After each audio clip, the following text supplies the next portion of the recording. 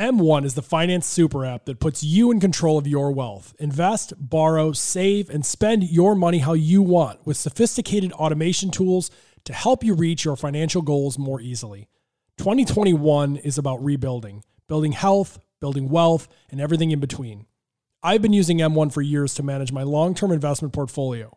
M1 lets me follow some of the top performing hedge funds like Code2 and balance my pie based on what the pros are doing. It's truly my favorite investing app in the world. Go to m1finance.com/Katoon to get started today and earn $30 to invest after you fund your account. Terms and conditions apply. M1, yours to build.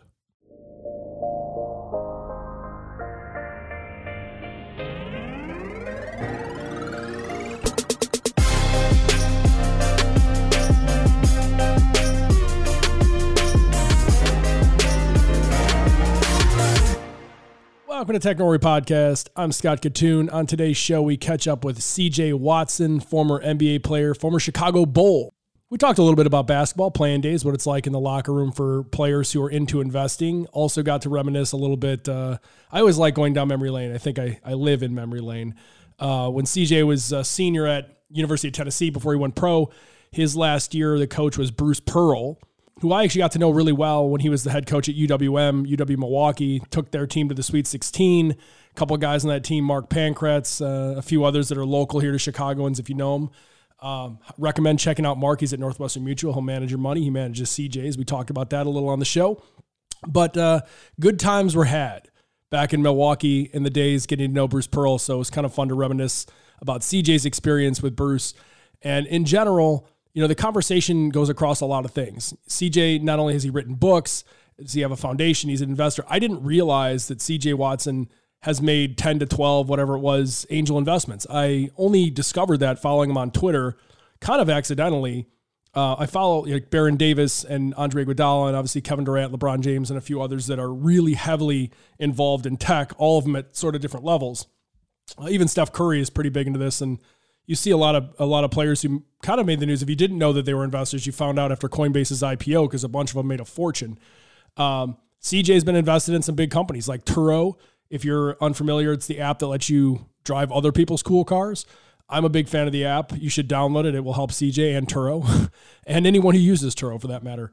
The conversation to me was most interesting just to get like an insight into how he decided to get into investing and sort of how he and I look at investing in VCs. There's a little back and forth barb about kind of Twitter VC and this whole like, oh, only we can do this. This is this like special secret, skill that we have that no one else has. And it's really, in my opinion, just not true. And what I've found with athletes and in particular veterans, military veterans, they've been up against it. They've had to grind their entire life. They wake up at 4:00 in the morning and exercise and keep their body and their mind right. And I think that gives them a massive advantage in anything that they do. But it's an even bigger advantage when it comes to things like tech investing, entrepreneurship, because it is kind of on you. Like at the end of the day, the only person to blame is you. The only person you can really lean on is you. And you have to be a self-starter. You have to move on your own or it will be trouble. Another thing that we talked about that I think is probably the most important in the conversation was the fact that there are a lot of athletes who come from a background that it does not match up with what a lot of the Silicon Valley elite and the Yale, Harvard, Northwestern, Chicago grads have come from.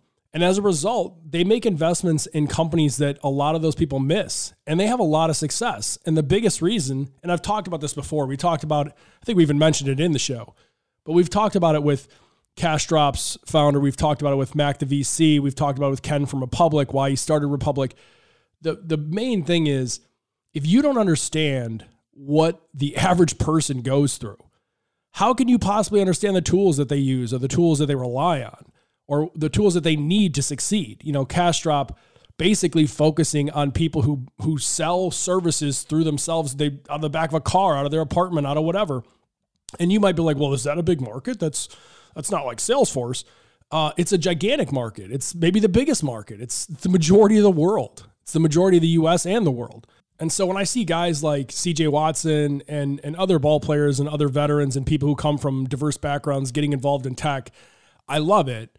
not only because I think it gives a great opportunity for founders who have previously not had the opportunity to raise money, but it pretty much forces the hand of funds and different groups who have predominantly raised money from only people who look like them and their own background and their little college network. It forces them to look at other options. You're not going to turn down someone like CJ Watson's money. You're not going to turn down intros that he makes. One of the best intros in the world is introducing somebody who has a background like an NBA player, a baseball player, a football player, whatever, an actor, a singer. Artists are well known and have charisma. And as a result of that, everybody wants to meet them. And what I think is that kind of entrance into the tech market accelerates change. It accelerates everyone's welcoming and willingness to do business with everyone else. And I think that's what we need. We sit here and we tweet and we talk and, inspo posts on Instagram and all this other shit. And at the end of the day, that doesn't move the needle. Money moves the needle. People who actually do stuff move the needle. And CJ is one of those people, as well as many other athletes that he talked about on this show. And if you're a founder, I think this is a really interesting way to realize that you can get into the game from anywhere. And if you're an investor, I think it shows you just how much interest there is outside of your home cooked network. So as Bulls announcer Stacey King would say, here's my interview with CJ Watson. Give me that hot sauce, CJ. CJ Watson, I know you playing basketball. I've heard amazing stories of basketball, but I didn't realize until I found you on Twitter that you were big into tech and investing in a whole bunch of other entrepreneurial stuff. So I'm super excited to have you on the show. I appreciate you taking the time. Oh, thanks for having me. Appreciate it. So, normally we start these off talking about, founder background, entrepreneur background. We've had a handful of celebrities and athletes and so forth on here. And I think they do really well on entrepreneurship for the most part because they've been in the spotlight for a long time. They understand the bullshit game that takes place behind the scenes better than anybody. So when they get into a boardroom, it's like immediately know like what's up. Right. It's different because you were at Tennessee in 2006 and Bruce Pearl was the first time coach there. And I knew him from his days at UWM. I went to Marquette. Mark Pankratz was a good friend of mine. He played ball here in Schaumburg. He's actually my financial advisor. Is he really? So his Western Mutual shit's got you now? Yeah. They reeled me in. I have to ask, how many calls did it take? Was it just one? Was it like Tennessee alum were good, or was it like, did it take some time? It was kind of just one. I had a financial advisor before, and I knew Mark from just previously. He was never at Tennessee when I was actually there, but every time I went back to like work out and stuff, he was always there. So I just kind of got to know him a little bit, and I always was a good guy, whatever. And once I told him I was looking for a new financial advisor, he told me that he was one at Northwestern Mutual. So we kind of talked for a couple of times and had a couple of meetings. And after that, it was kind of pretty easy. Free shout out for Mark Pankratz. Always like celebrating the days of like Joe Katz and some of these like shitty bars in Milwaukee that we used to go to. It's ironic. I was walking I have a new baby daughter. She turns 3 weeks on Wednesday. Okay. Congratulations. And, thank you. Yeah. I'm trying to figure out sleep on that. It's girl number 2. Yeah. Oh, it's tough. Oh my God. And so my wife and I were walking. I don't want to hear that. I suspect, my wife and I were walking, down by where we live. And she was like, you and this, like living in the days of past, like the heyday. Mm-hmm. And I was like, who wants to stop? Like you have a good time in the past. Like I'm not trying to get old and be like, oh, I ironed my khakis today. Like, fuck that. Yeah. Right. Yeah. Anyway, so I'm living in the past, I guess is what I'm saying. And it was a lot of fun back in the day. And obviously you have had an amazing career. To save the hokey question, I'll just get it out right out the front. Like what was in your mind as you're playing basketball? Are you setting up shop to like be an entrepreneur and to invest? And like, are you interested in it from the get-go? Or, cause I've been tweeting back and forth with Baron Davis about this same thing. Like in his mind, he talked about being in UCLA, setting this shit up like in his head.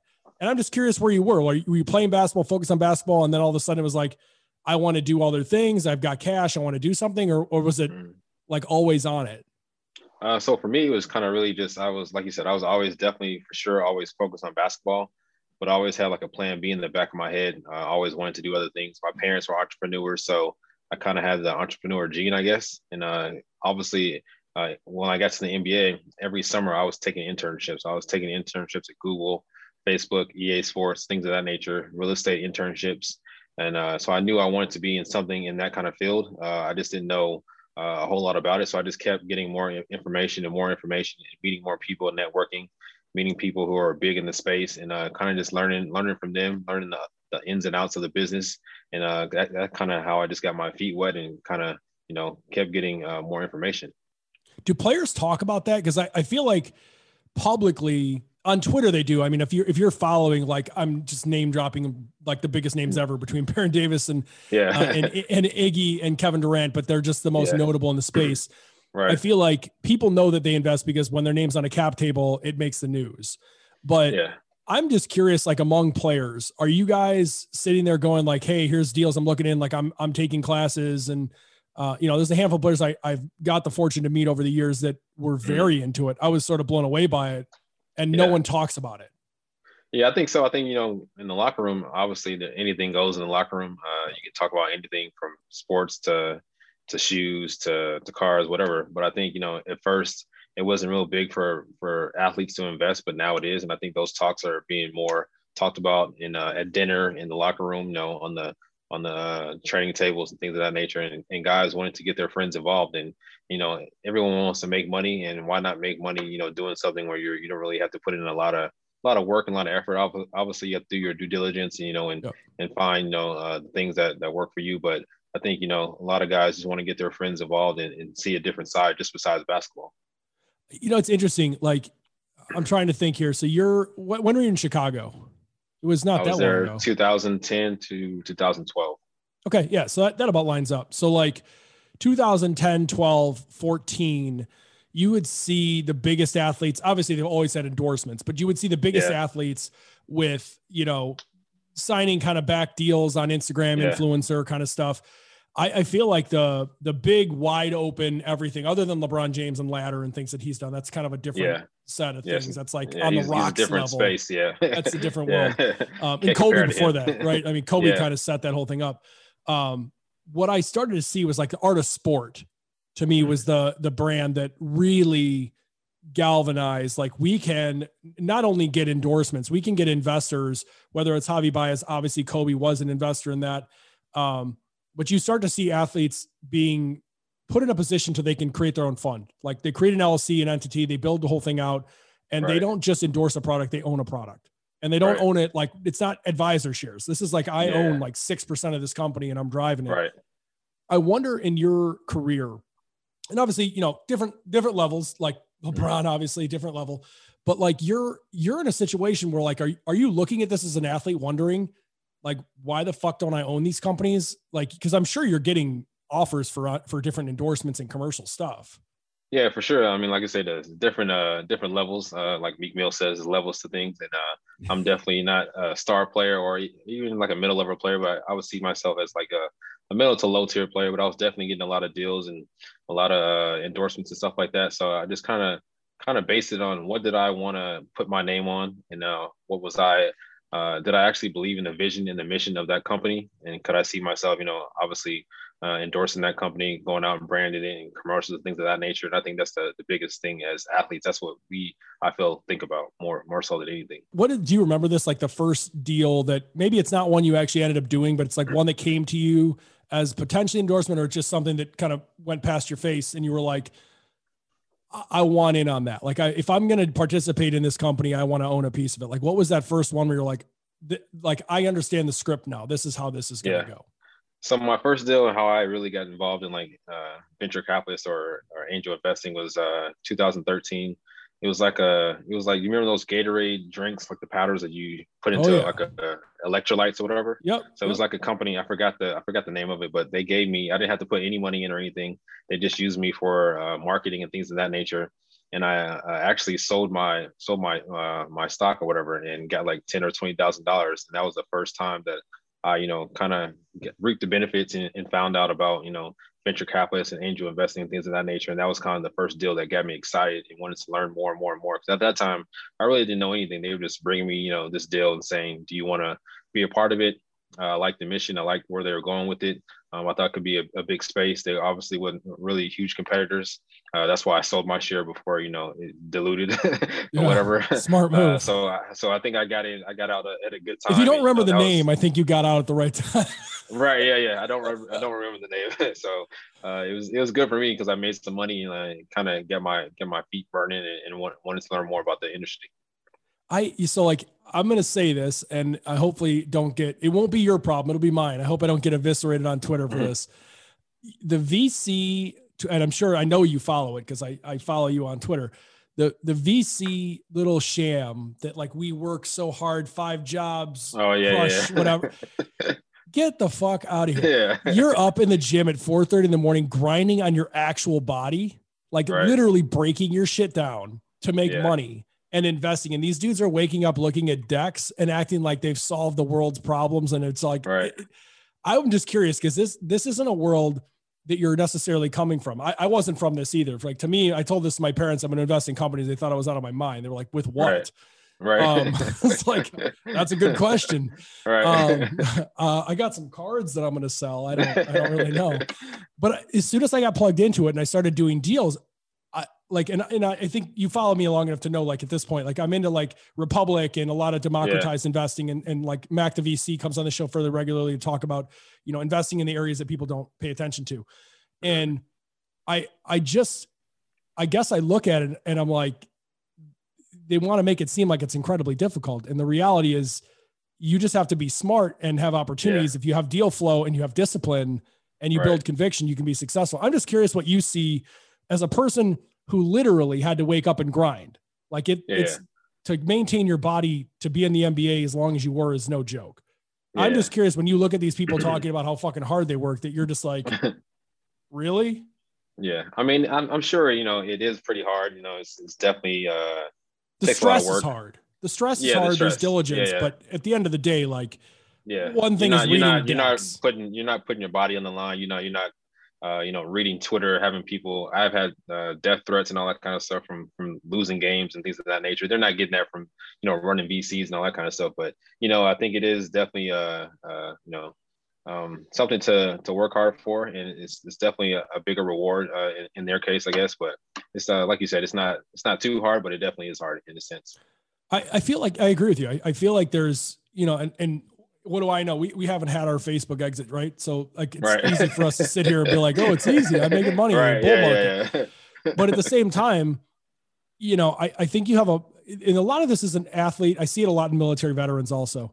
There is a certain mindset that sees a problem set and can kind of immediately figure out like, how do I shortcut? How do I get back on the floor faster? How do I, work on this one thing that like, it's, in a lot of ways, your basketball game is actually fairly analogous to this, because you can find the 2 areas in the game that regardless of your height and your size, you can be great. I can hit that clutch shot. I can be locked down D. I can be a great passer. I can be a great leader. You can be very niche and figure out exactly what you want to master. And I guess I think like, it's not an easy trade. If you just woke up yesterday and you were like, I'm going to be an investor, and you have zero experience of life being hard, I think it could be challenging. But I think if you've been against the wall and you've had to fight hard to stay somewhere, I just think it's a little bit easier for certain people. I don't know. I think there's a certain personality type that's like, okay, I got this. Yeah. I think just like you said, I think even for athletes, we come from a background where, we have all these different qualities, being a leader, working together with the team. So we have all these qualities to make, a great team around us. So I think it's easy for us to go into this kind of field because we can kind of, or at least for me, I can kind of see who's BS and who's not BS and, what the sales say, what the sales don't say, and kind of go from there and really take a pick on or take a chance on a company that I want to invest in. Another thing, and I try not to go into this kind of stuff all the time on the shows, but I think it's interesting just based on your background and what you're interested in. We talk a lot about some of the minority investors, minority founders. Recently, I had a founder on, Ruben Flores Martinez from Cash Drop. I don't know if you're familiar with him. He's Chicago based, or I guess he says he's money based, wherever the fuck money's at, he's at. He was denied by every investor. His idea was essentially like Shopify for mobile. Put an IG piece out and people can buy direct. And when I talked to him about it, he was like, everyone said no to me. Now everyone's flinging money at me because we're just crushing it. And one of the things that stood out about that conversation, and then subsequently the investors that he's put in, which majority of them are African-American investors that back minority founders in particular, they've had a ton of success. And it's not because of obvious things like you're thinking like, oh, there's attraction to certain markets, there's opportunity funds, there's all kinds of stuff. It's not that. It's their background. It's where they came from. They understand the common regular consumer better than anyone else. And you get these VCs that are out, and not just VCs, but founders, VCs, investors that are, I don't want to say it in a demeaning way to them because I don't mean it this way. They invest in SaaS companies and things that hit only a certain type of target. Yeah. And they're completely blind. They're not in touch with reality, pretty much. Yeah. And I really think that one of the reasons we've seen entrepreneurs and investors from, in particular, the NBA, who I think is a completely different story because of what Adam Silver and David Stern have done as far as building brand per person, which I'd love to talk to you if you have thoughts on it. But the one thing that stands out to me is that a lot of the backgrounds of players like yourselves are familiar with the needs of the community and can identify companies that will capture needs at a massive scale and are early in them. And I think that pays a lot. Do you have experiences, thoughts on that? Yeah, for sure. Yeah, I think just coming from, inner city and coming from underserved areas, I think we kind of see those all the time. It's kind of normal for us, and we see the ins and outs and the wants of people in those communities, and we know what best fits them. I think that's how, for me, I kind of like investing in people, not just in the company. If I can see a person who has a work ethic, a drive, and a passion to get their product out and try to change the world, I think that's more fitting to just investing into a company, which just with sales and stuff like that. Totally agree. I mean, I think, I just did a pitch review video like 20 minutes ago before this call. And I was basically like, I kind of know what your company does. I like the market. It's in blockchain. Like I get it, whatever. It's early. I don't know what the fuck this is going to be. Right. Like I have no idea if you can manage anything. Right. I just know I like you. And I think you have the background of someone that if I were to hire someone for that role, I would hire you. Right. And so for that reason, I'd be in. And, I think it's, people. If you know people and you understand it and you understand what people are about, I think you can be really successful at this. Yeah, for sure. People change the world, and you can have the worst product or whatever, but have that great team around you and that great owner and that great founder, and they can turn that thing around in probably 2 or 3 years, and next thing you know, you have a unicorn in your hands. I would love that. Yeah, me too. Fantastic. Speak it into existence. Oh man, I hope so. So tell me kind of what you're up to now. Like obviously, NBA days are done. Investing, I see. Is that a book behind you? You got some projects and books that you're rolling. What are you into now? What is CJ Watson, or if I can, Stacey King would be a CJ Watson. Yeah. He's the only one that says it like that, I think.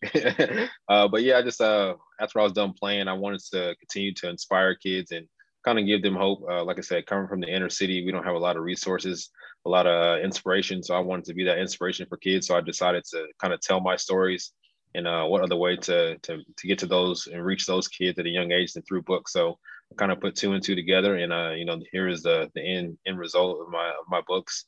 Which you can find on Amazon or you can find on my website, cjpins.com. And other than that, I'm just out here being a dad, take my daughter to practice, angel investing in different companies that I like, that I see fit, and that I think can change the world. And have a foundation also where we have different programs and stuff for underserved kids in the community in Las Vegas, where I'm from. So that's it for now, just trying to stay healthy, and take it day by day. Love it. Just curious, what kind of companies are you looking at? What kind of deal flow catches your eye? So for the ones that I've invested in previously, I worked with a guy, business partner, Rashawn Williams. He's big in helping Nas start his fund. Yep. He invested in Ring. I invested in Turo with him, Zenwater, Third Body. Also invested in like little kids snacks called Gobi Snacks. What else? For Your Wellness. I think I've invested in like 10 or 12 companies in the past 2 years. So I'm just getting started, and trying to learn more each and every day. I'm a part of an angel fund right now, angel fund. We have class every Tuesday. So I learn a lot of things in that class, in that fund. So just trying to expand my knowledge, learn more, meet more people, and kind of just take it from there. Turo might be that unicorn you're talking about. That they took so. a hit a little bit with COVID, and then all of a sudden it was through the roof. And yeah, I have the app on my phone right now. I think it's a amazing product if people haven't checked it out. Yeah, I never used it before. Just one time before I invested in it. Oh, you gotta get. I don't want to buy a sweet car. I'm just going to use someone's down the street and drive. Somewhere, yeah. Maybe that's part of the problem. I don't know. I'm a bad customer. Yeah. What else are you looking for? If we after the show goes live, we get a bunch of people who follow this up. What kind of deals can we send you? What do you want to see? I just like things, like I said, things that have changed the world. I'm into tech. I have a lot of kids. Well, not a lot of kids, but I have 3 kids, 3 daughters. So sounds like a lot to me. I'm 2 and done. 3 sounds like a lot. Yeah, I said I was 2 and done also. Then the next one just popped up magically. It's going to be the neighbor if we have a third one. I can tell you right now. Neighbor or the mailman, one of the 2. Oh my God. But yeah, I like things that change the world, that have that chance, to create change. And, like I said, try to be a unicorn, but it doesn't have to be. I just like changing the world and making things, better for our world and for our people. We need more investors like that. I say that because I obviously I hope people like to click on this, but I really mean that. I think too many people are looking at this as like a get rich quick thing. Yeah, for sure. It can be, but it's not. I guess the last question for you: are you a crypto guy? You into the Bitcoin stuff and all this BitClout and shit? I'm not a huge crypto guy. I really, even from the first day that I heard about it and came out, I never kind of understood it. I never wanted to research and learn more about it. I guess it's just kind of not my field or whatever. I wanted to buy some shares in Dogecoin, but my app thing hasn't verified me yet. So I just, obviously I just said it's not meant to be. Fair enough. You know what? I'm sitting on this side where like I'll speculate and I put some money in Bitcoin and Ethereum and I take and I buy and sell whatever.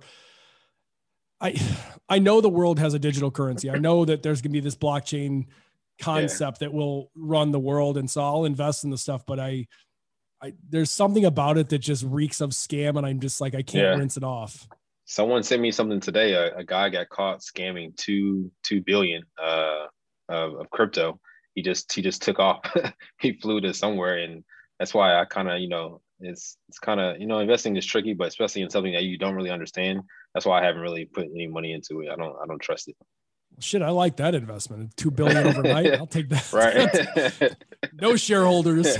Right. Done.